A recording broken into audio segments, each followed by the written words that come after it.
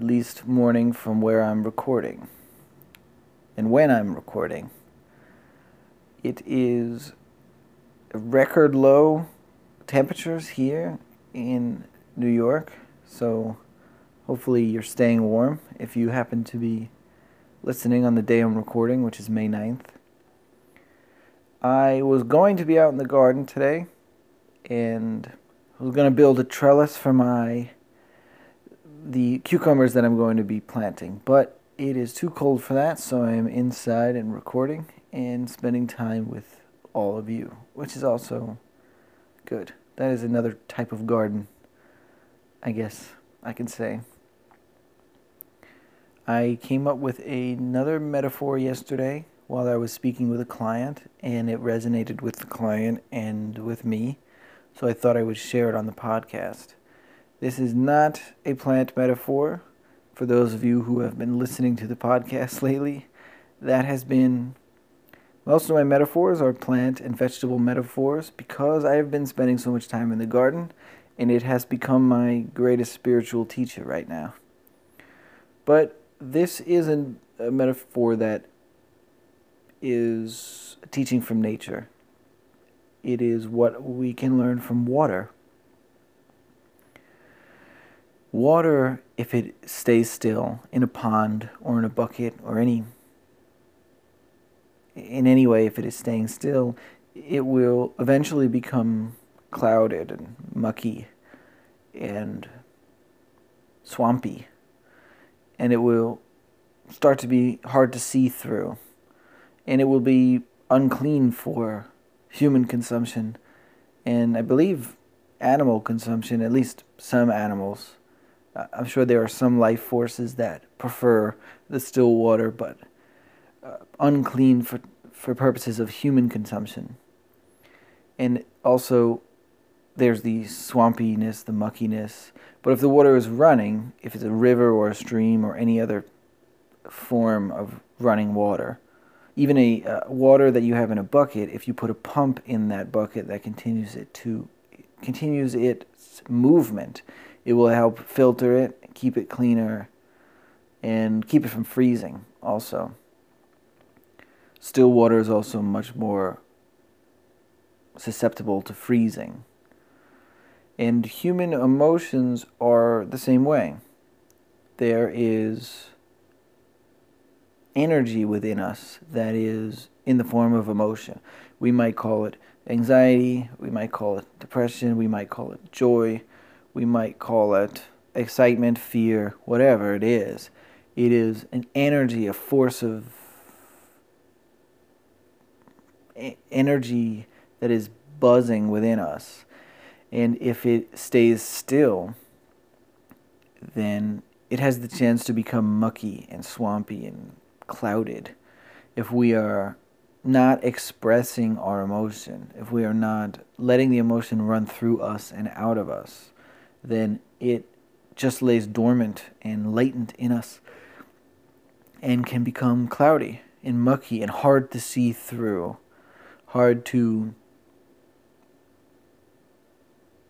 see that there's something other than that emotion.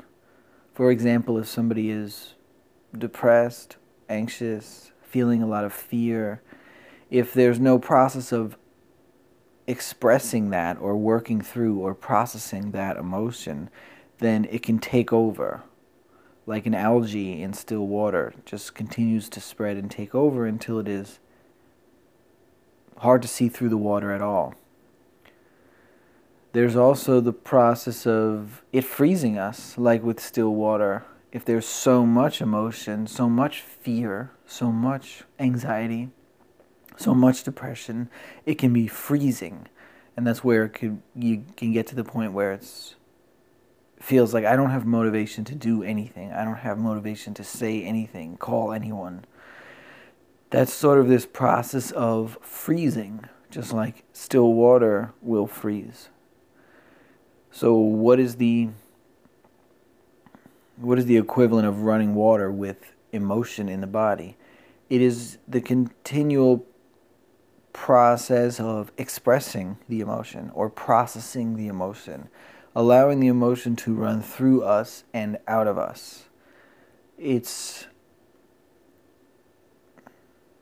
a question that might come up after that is, how do I do that? How do I let the emotion be expressed? How do I let the emotion be processed so that I can keep the water running, so to speak, and keep some clarity and keep the water clean? There's a million answers to that question, but it's up to the person.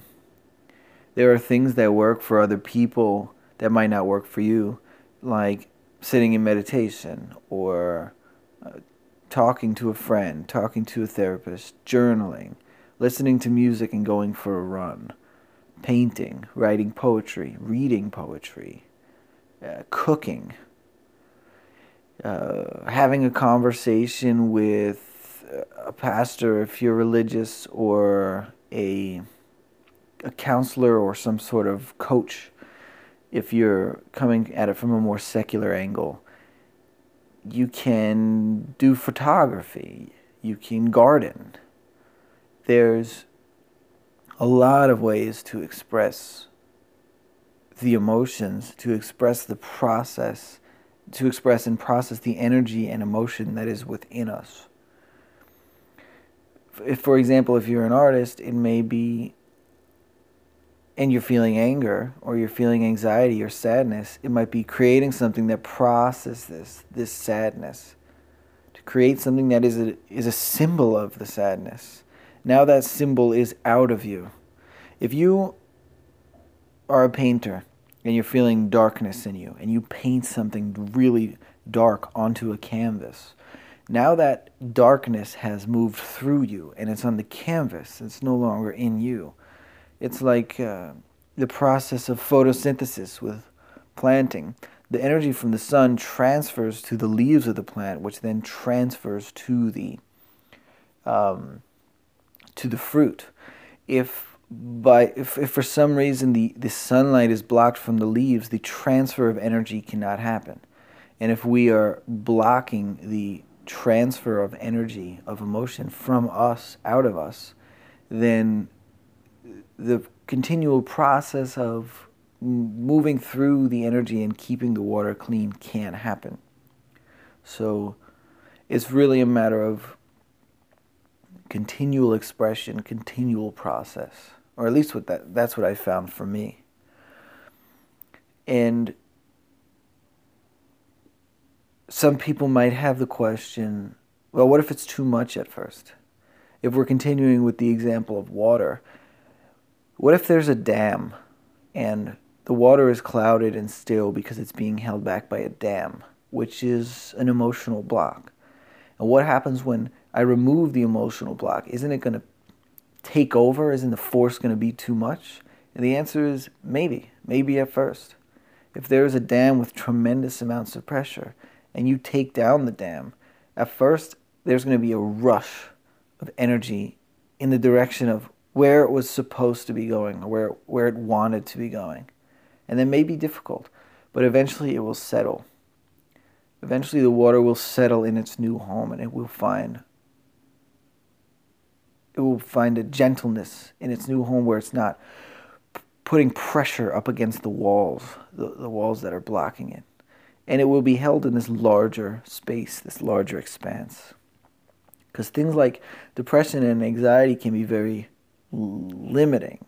It can be we're holding a lot of energy in a small space, and all we can feel and see is that energy of depression, is that energy of anxiety. I have a theory that, it's not proven in any science, and it's really more of just an idea than anything, but latent energy, latent emotion that stays in our body, it creates when that starts to buzz, when there's too much energy and it starts to create a buzz, that's anxiety. And when the energy of emotion starts to rot, that is the feeling of depression.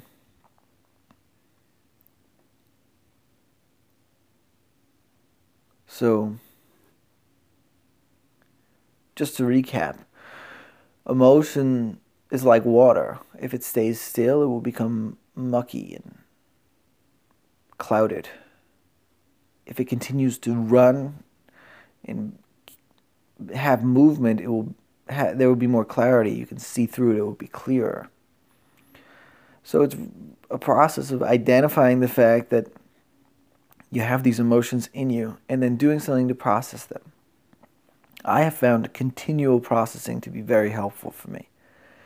But processing doesn't necessarily mean you're running around or you're doing something. Sometimes my process of processing emotions is sitting in meditation and allowing the emotions to arise, exist, pass away. That is the natural course.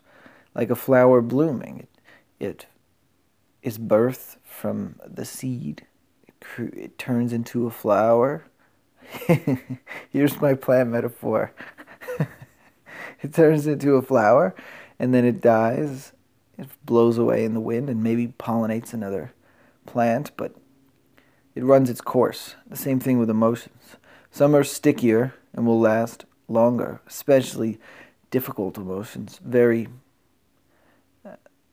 difficult or traumatic or sticky emotions could have a longer lifespan, but no thought, no emotion has ever lasted forever. I'm going to give myself a second here, just to see if anything else comes up, but if not, that may be it for today.